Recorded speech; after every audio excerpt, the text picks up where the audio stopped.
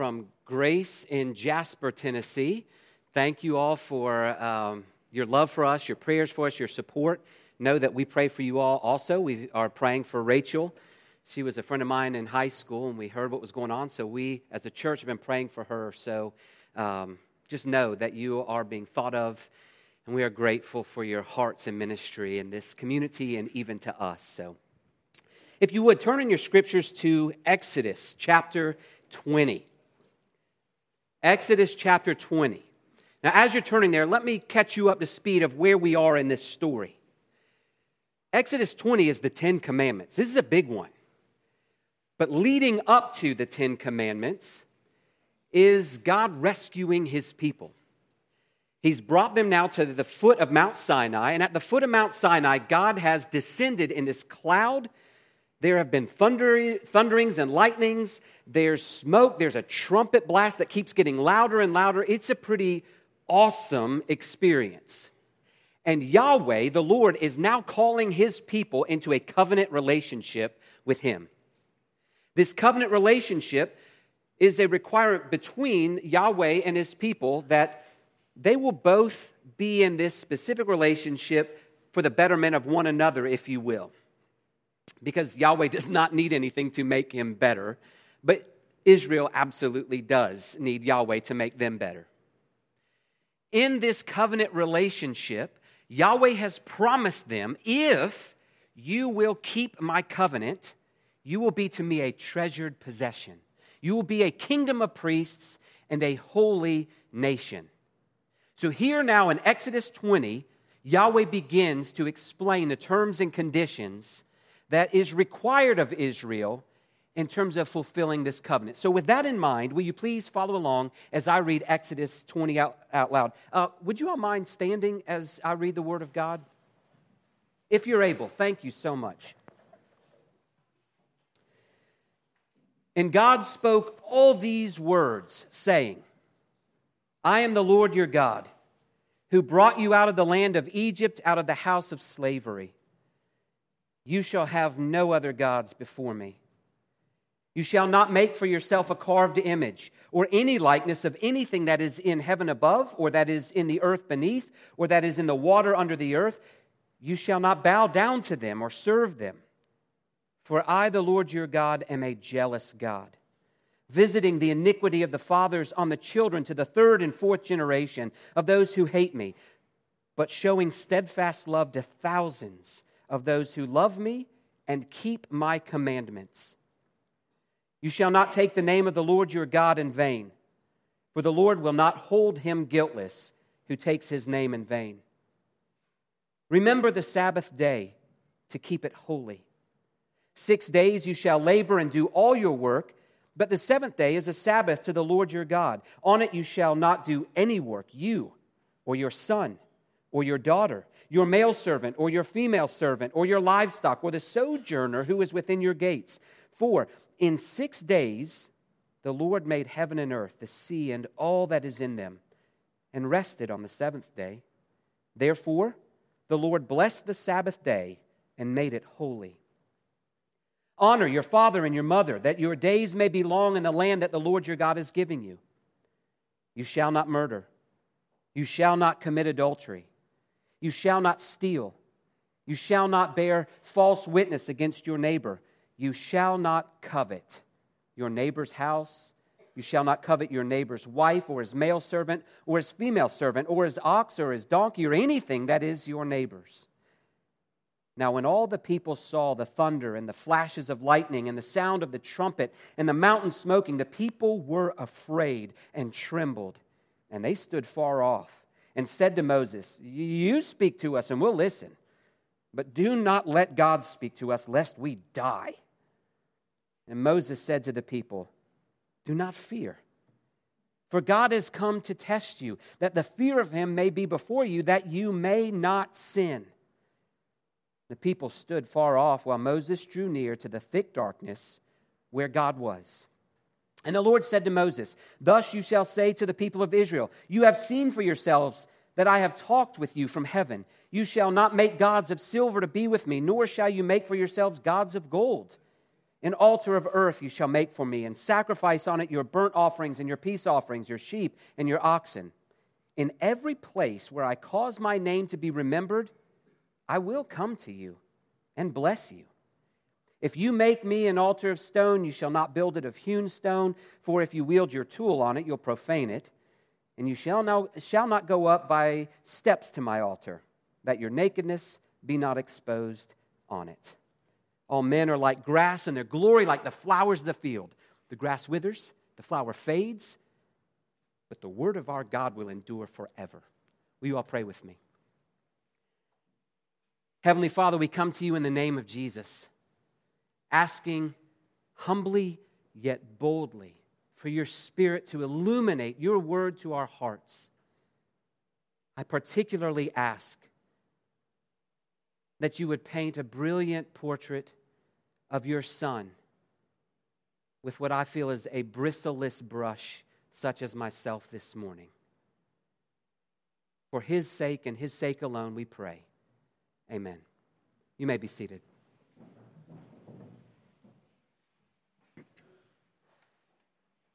In the United States House chamber, it's where the House of Representatives are. Laws are made, they're discussed, they're wrestled over. It is also the place where the President of the United States gives his address, the State of the Union address. He stands in the House chambers. Now, if the President is addressing the legislators or fine citizens who are sitting in the gallery, behind him on the right and the left and going around all the upper wall of the lower level are 23 marble reliefs. What these reliefs are, so to his right on the front wall and the side wall and the back wall are the left profile of great lawmakers throughout history. Hammurabi, perhaps the oldest law code that we have, that we've discovered, 1750 BC, something like that. It's really old law code. You've got St. Louis. You have Pope Innocent III, a medieval pope. You have Thomas Jefferson, George Mason. There are 11 to the president's right, and there are 11 to his left. The right profile of them going all around. 22, and then directly behind the gallery, what the president will be looking at is one face that is not a profile to the right or left. It's the full face of Moses. Now, that's not to say, hey, the U.S. got it right. They're awesome. Way to go, USA. What it is to say is that the designers, the decorators of the House chamber recognize something that we've known for years. There's something very different about Yahweh's law that came through Moses. Even the world recognizes that this law is a good law. And when you obey this law, life flourishes. You see, the Mosaic law, Yahweh's law that comes through Moses, is very different. It stands above and against all the other laws, all the other law codes that have been given to humanity. This one is one, as our sister just prayed, gives justice to those that everybody writes off. It gives strength to the weak. The law code that comes through Yahweh is one that allows the voiceless to have a voice, the marginalized to be valued just like the rich and the powerful. You see, when God's good law is obeyed, life happens, life flourishes. And I absolutely want to leave that with you this morning. It was the same back then, it is the same now.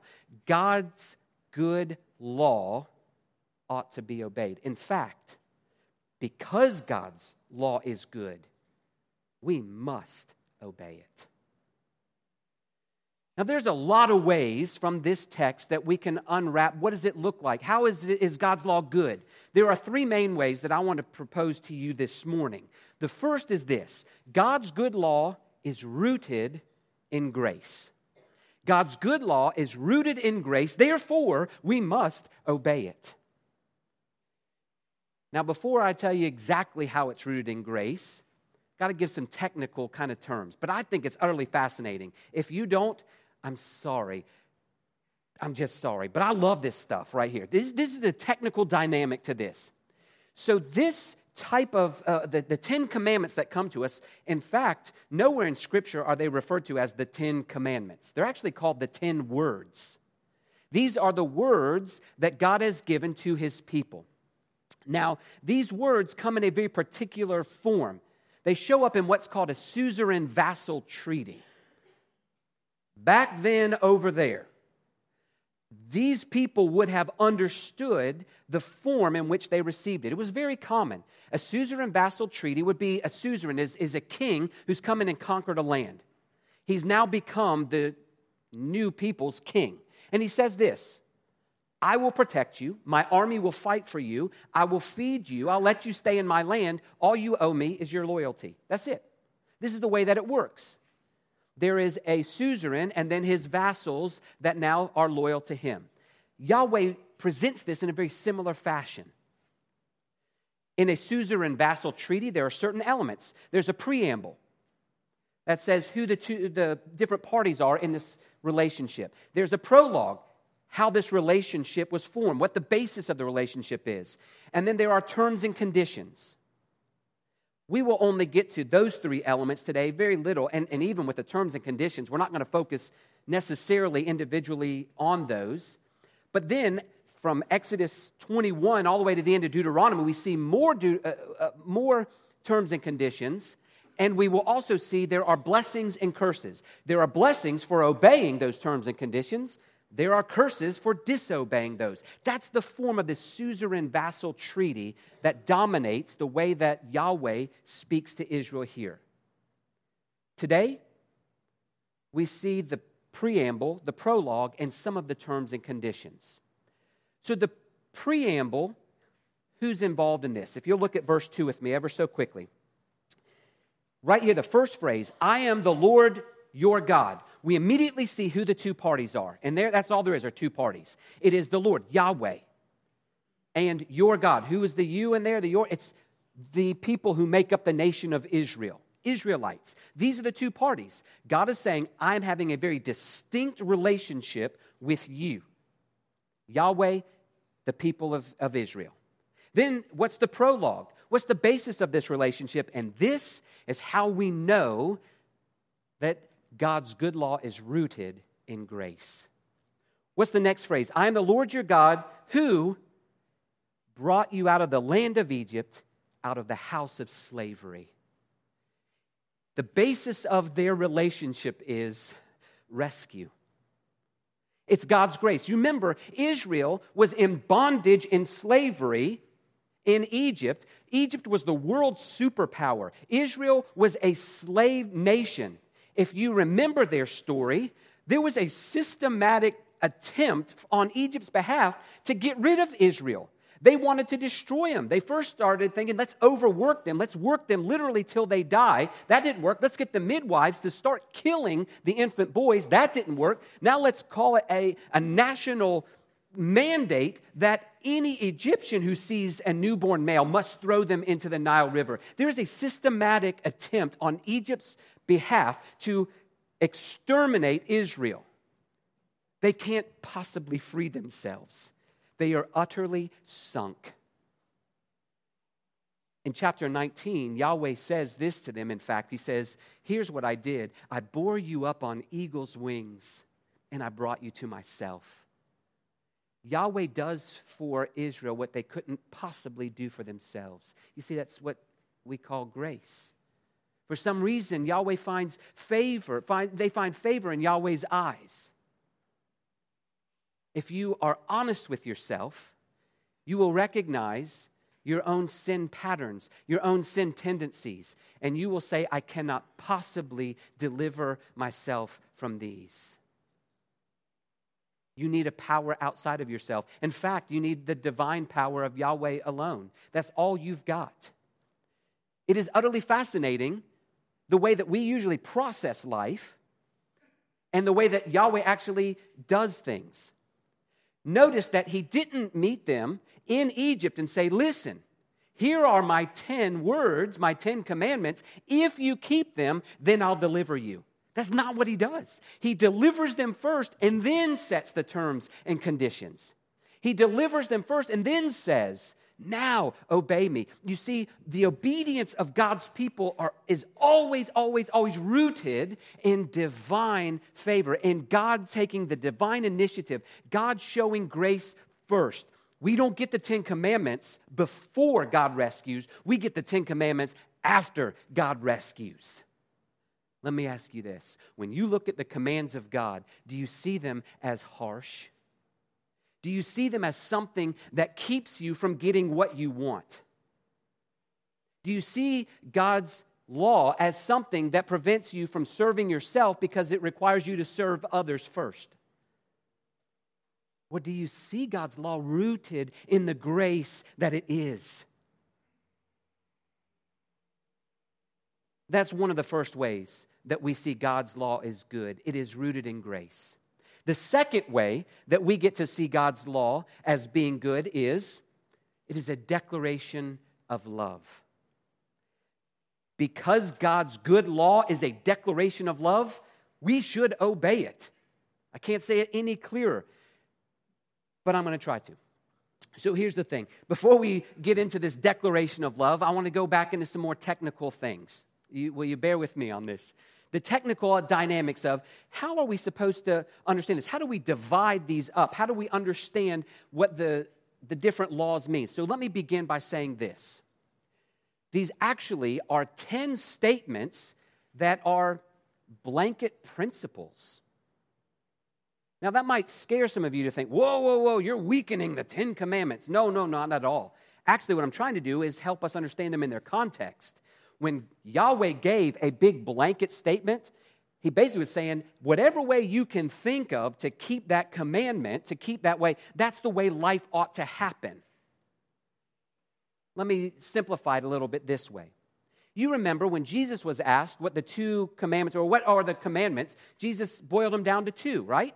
He said the first is, love the Lord your God with all of your heart, soul, mind, and strength. The second is like it, love your neighbor as yourself. See, those are 2 blanket umbrella statements in which all of the law fits into one of those 2 categories. By the way, if you look at this, you will see that commands 1 through 4 are those vertical commandments. It's loving God with all that you are. Commandments 5 through 10 is loving your neighbor as yourself. Now, as you go through Exodus 21, all the way through Leviticus, Numbers, you'll see that there are certain individual laws that will be made that go underneath those big blanket statements, but by and large, they're just blanket statements. This is the way you ought to process life. A second thing you need to know about this, verse 2, I am the Lord your God who brought you out of bondage and slavery in Egypt. You shall have no other gods before you. You shall not make for yourself an idol. The word you there, let's get some English grammar here. That's fun on a Sunday.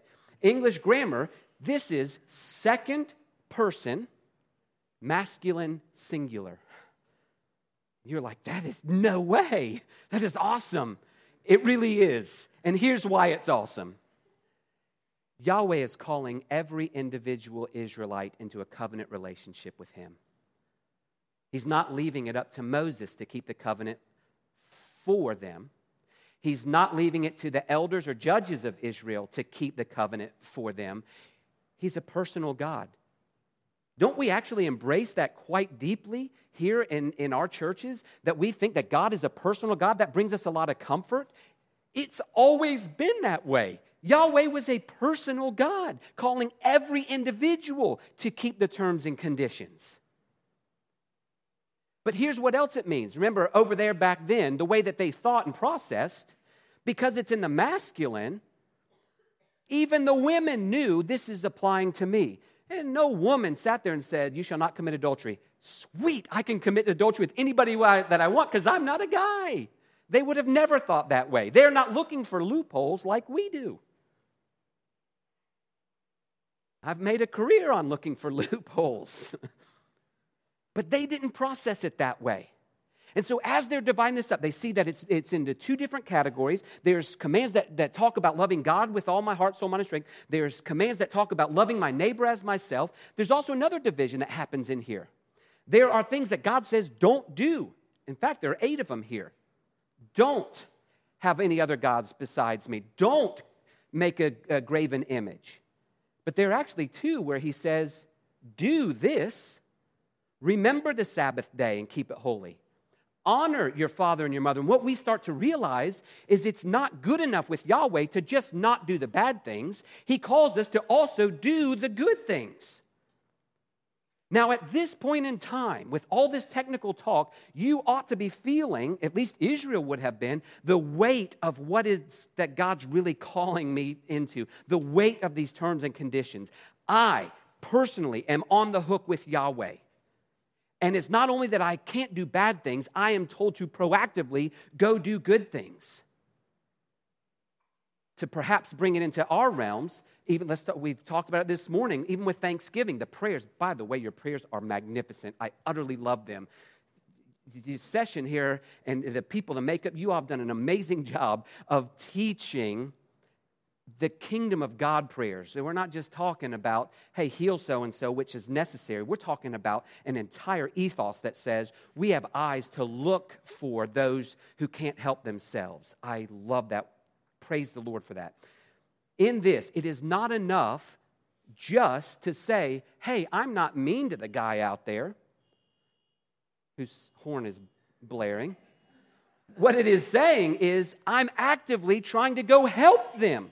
It's a both-and situation. The weight of what Yahweh is calling these people into is overwhelming to them. It ought to be overwhelming to you. And it is only when you feel the weight of what Yahweh is calling you into can you truly recognize the declaration of love that this is, that you can truly see the heart of the one who gives the law.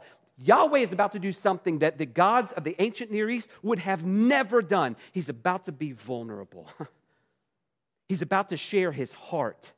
In fact, he says it very explicitly in verse 5, the Lord your God am a jealous God. I want you to think of the Ten Commandments as a vow that a husband would ask his wife to make for him.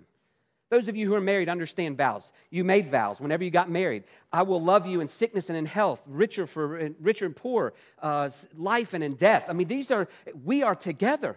I am your man, I am your woman forever. This is what Yahweh, as a husband, is asking of his bride. Israel is constantly, and then in the New Testament, the church, being engrafted in Israel, are called God's bride all the time. Think of it this way.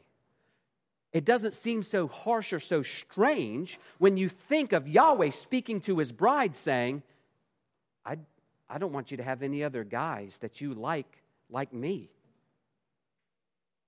How insane would it be for a husband to say, you got my permission to cheat on me, go for it. If another guy's going to satisfy you, make you happy, enjoy. That's crazy talk. Yahweh is here saying, don't steal. Because what that does in our relationship is it lets me know you don't think I'm providing well enough for you. And I live my life to provide for you.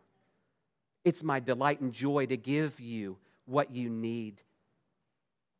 No husband says to his wife, hey, you know what? If you see something that somebody else has, I'm okay with you doing whatever you got to do to get that because I can't provide it for you. Nobody says that. So when Yahweh says, don't covet, what he's saying is my heart is one that is vulnerable for my wife, saying, when you seek after something that somebody else has, it makes me feel, if I could say it this way, it makes me feel like you don't think I have provided well enough for you. You see, even in the Ten Commandments, it's a declaration of love, Yahweh being vulnerable. Does that help you process these 10 commandments? Does it help you see this as the very heart of God and no longer harsh conditions that you just simply can't live up to?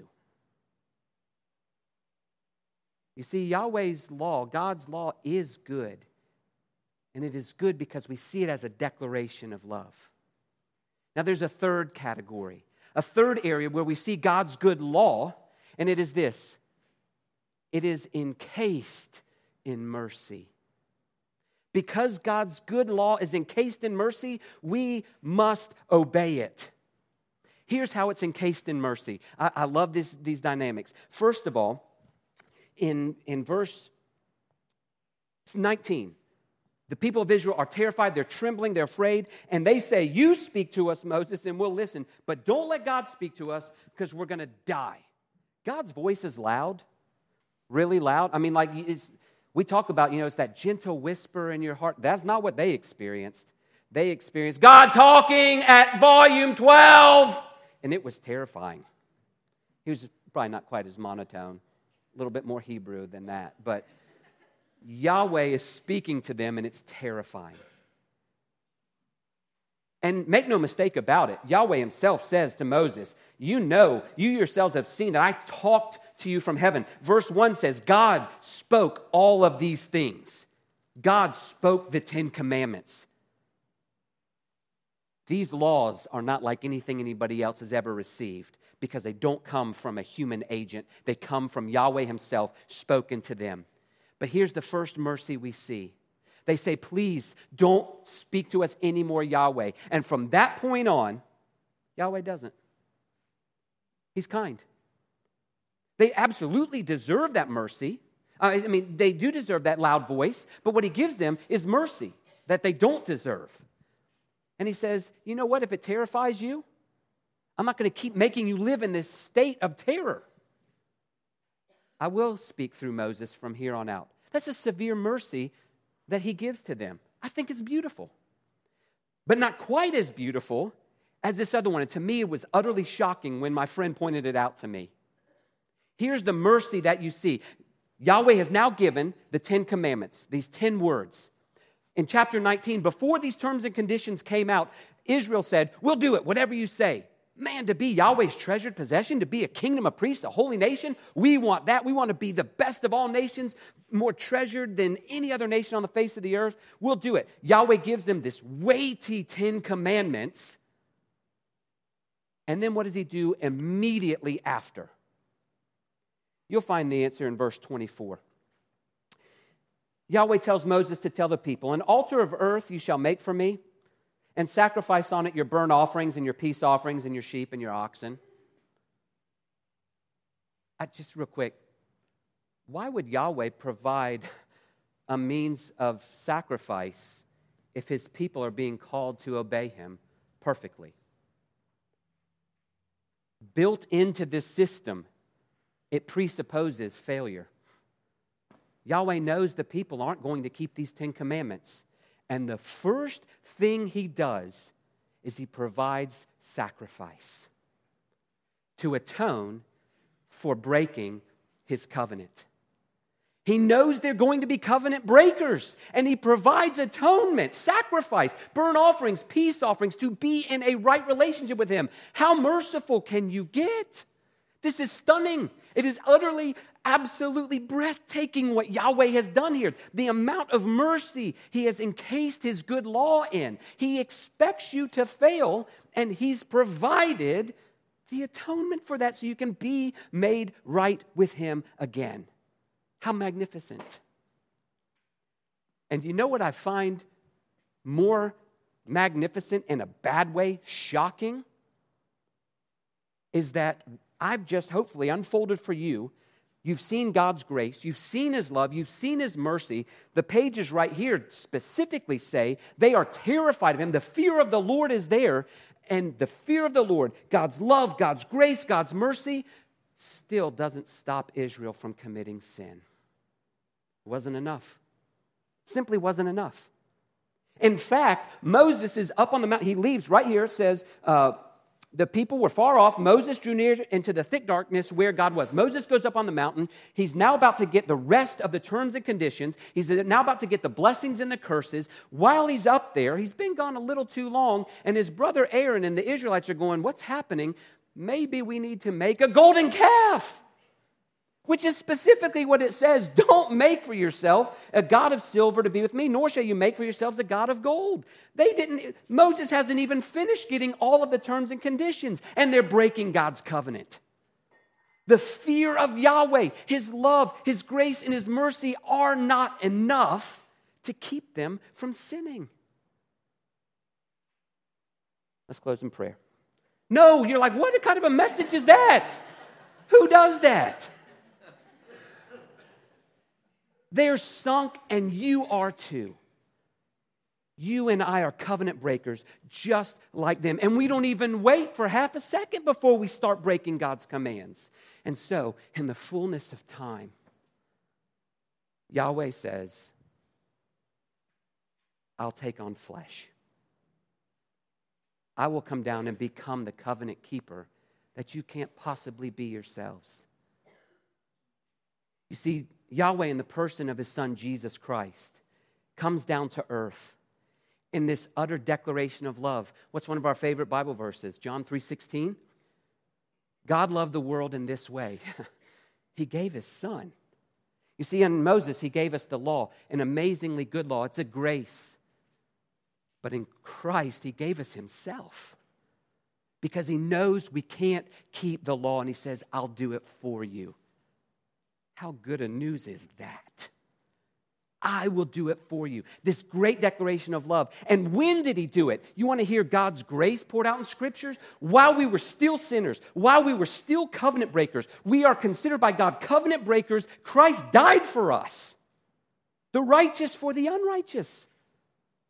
We don't deserve anything good. We're covenant breakers. Intentionally, it doesn't take us very long to go our own way. And yet, while we were still sinners, Christ dies for us. What an amazing statement of divine initiative coming to us to rescue us from sin and the bondage and slavery that we are in sin. And it's not only grace and love. Where do we see his mercy? The fact that Christ died for us. He pays the penalty that we can't possibly pay. You owe it to God. You owe God your very life, and you can't pay it. And God says, I got this too. I've lived perfectly, and I've died the death you absolutely deserve. I have done it all. This is the covenant that you have failed to keep, but God himself has kept on your behalf. How can we not live lives of obedience to a great God who does this for us?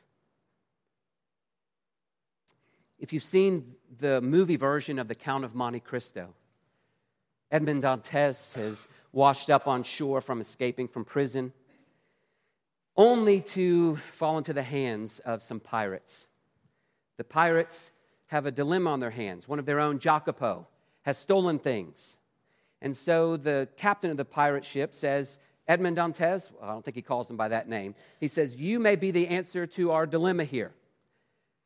Jacopo's friends want me to show mercy to him, but if I show mercy to him, then they think that I'm weak and there'll be a mutiny on my ship. There are others who want to see sport, and so they want me to kill him, and it'd be fun for them to watch.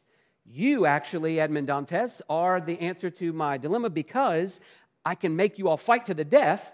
My men get sport. If Jacopo beats you, which he absolutely should, then I've shown him mercy. He's earned his way back onto my ship. It's a win-win situation.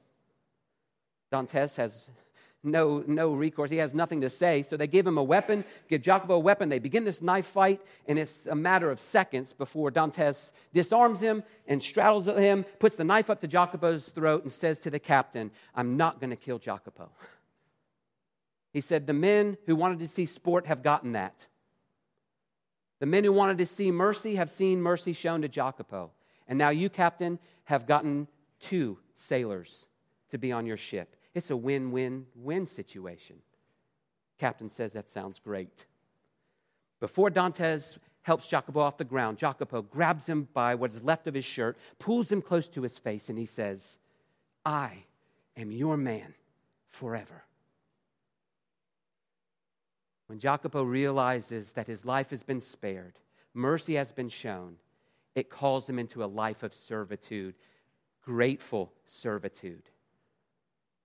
Brothers and sisters, I present to you a great God who's given his life for you in Jesus Christ. Will you be Yahweh's servant forever? Let's pray. Heavenly Father, we are grateful for what you've done on our behalf. We are grateful for the fact that you have lived what we couldn't possibly do. You have died in a manner that we couldn't possibly bear. And in you we have life and have it abundantly. utterly undeserving. May we live lives of utter servitude to you, not so that we will get your grace, but because we've already received it. Not so that we will get your love, but because we've already received it. In the name of Christ Jesus, our conquering and reigning King, we pray. Amen.